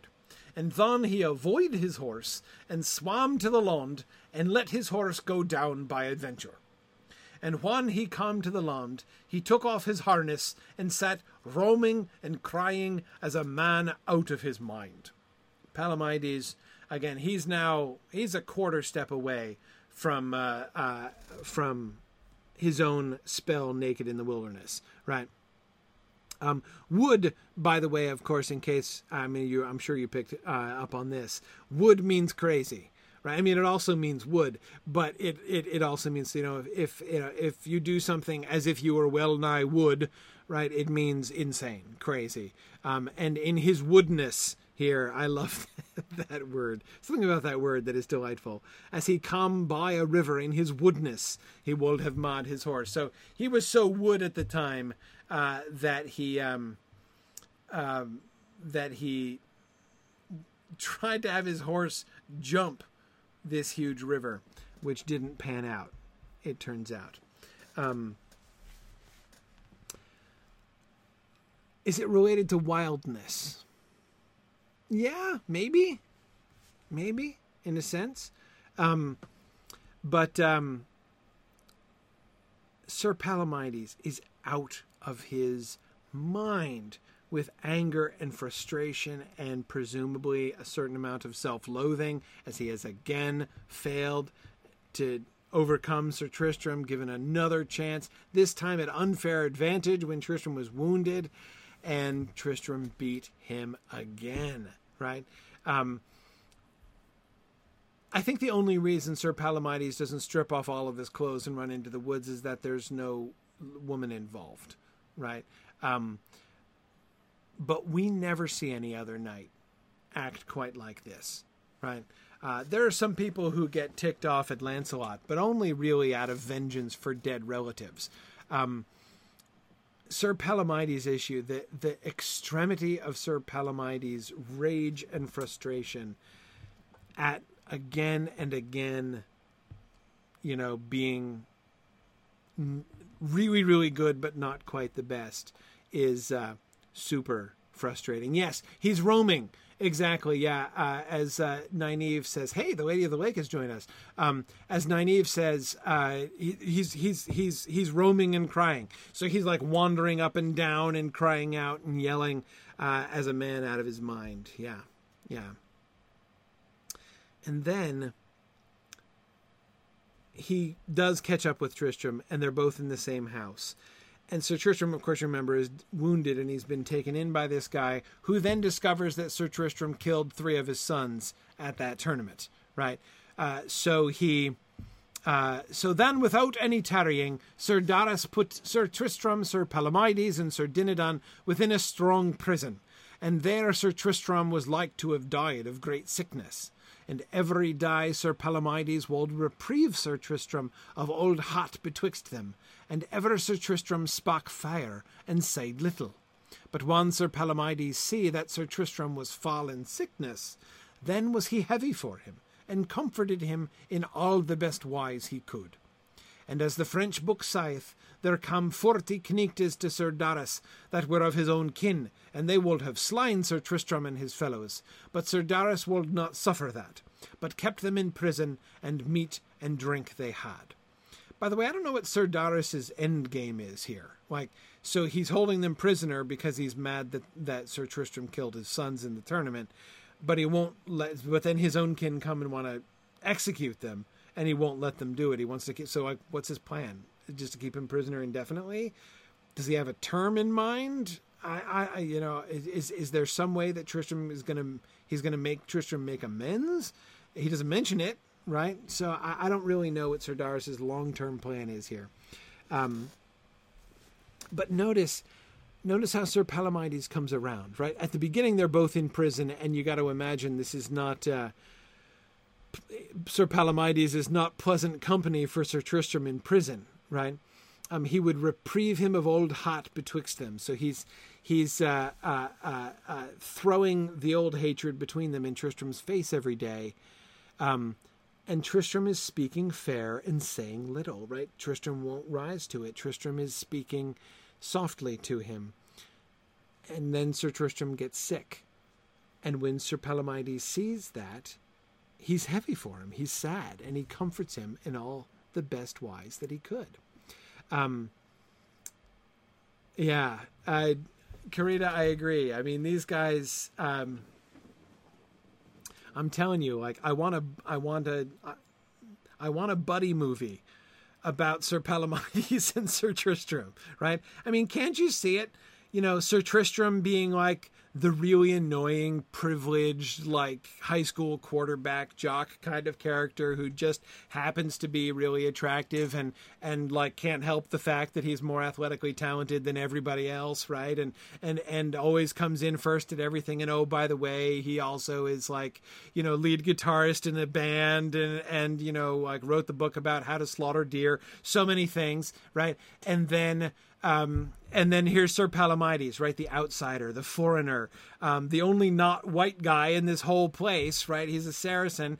And so he's an outsider in the culture, and he's almost made it, right? And he's accepted and respected by everybody, but every single time gets beaten out by Sir Tristram. And yet, you know, like the mutual respect and these moments, right? With I'm telling you, like, this, didn't I say at the beginning, right, that Sir Palomides would make a fantastic protagonist for a movie? I'm telling you, I can't wait for the Sir Palomides movie. Has to happen someday. It just has to. Yeah. Anyway, okay. So Sir Tristram endured there great pine, for sickness had undertook him, and that is the greatest pine a prisoner may have. For all the while a prisoner may have his health of body, he may endure under the mercy of God and in hope of good deliverance. But when sickness toucheth a prisoner's body, then may a prisoner say all wealth is him bereft, and then hath he cause to wail and weep. Right so did Sir Tristram, when sickness had undertook him. For then he took such sorrow that he had almost slain himself.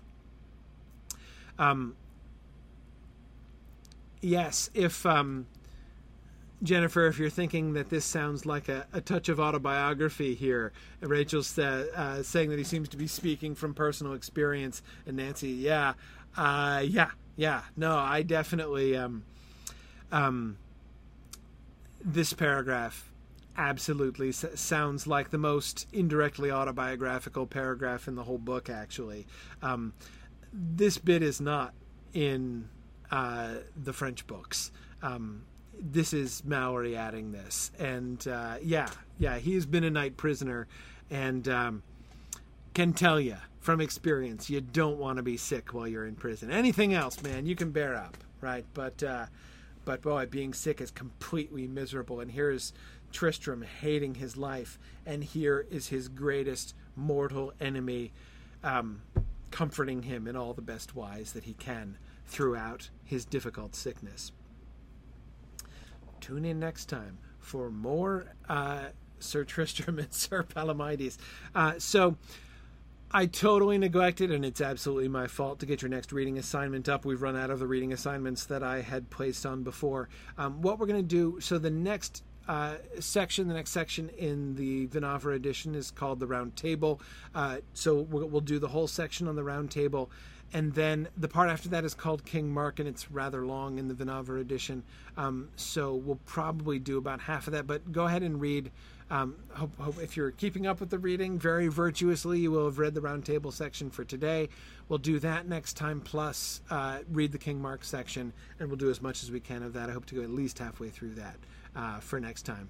We'll get to talk smack about King Mark next time, which will be a lot of fun.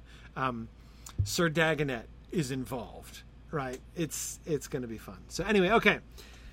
So I will see you guys next week for more nightly adventures. Thanks, everybody, for being with me. Bye now.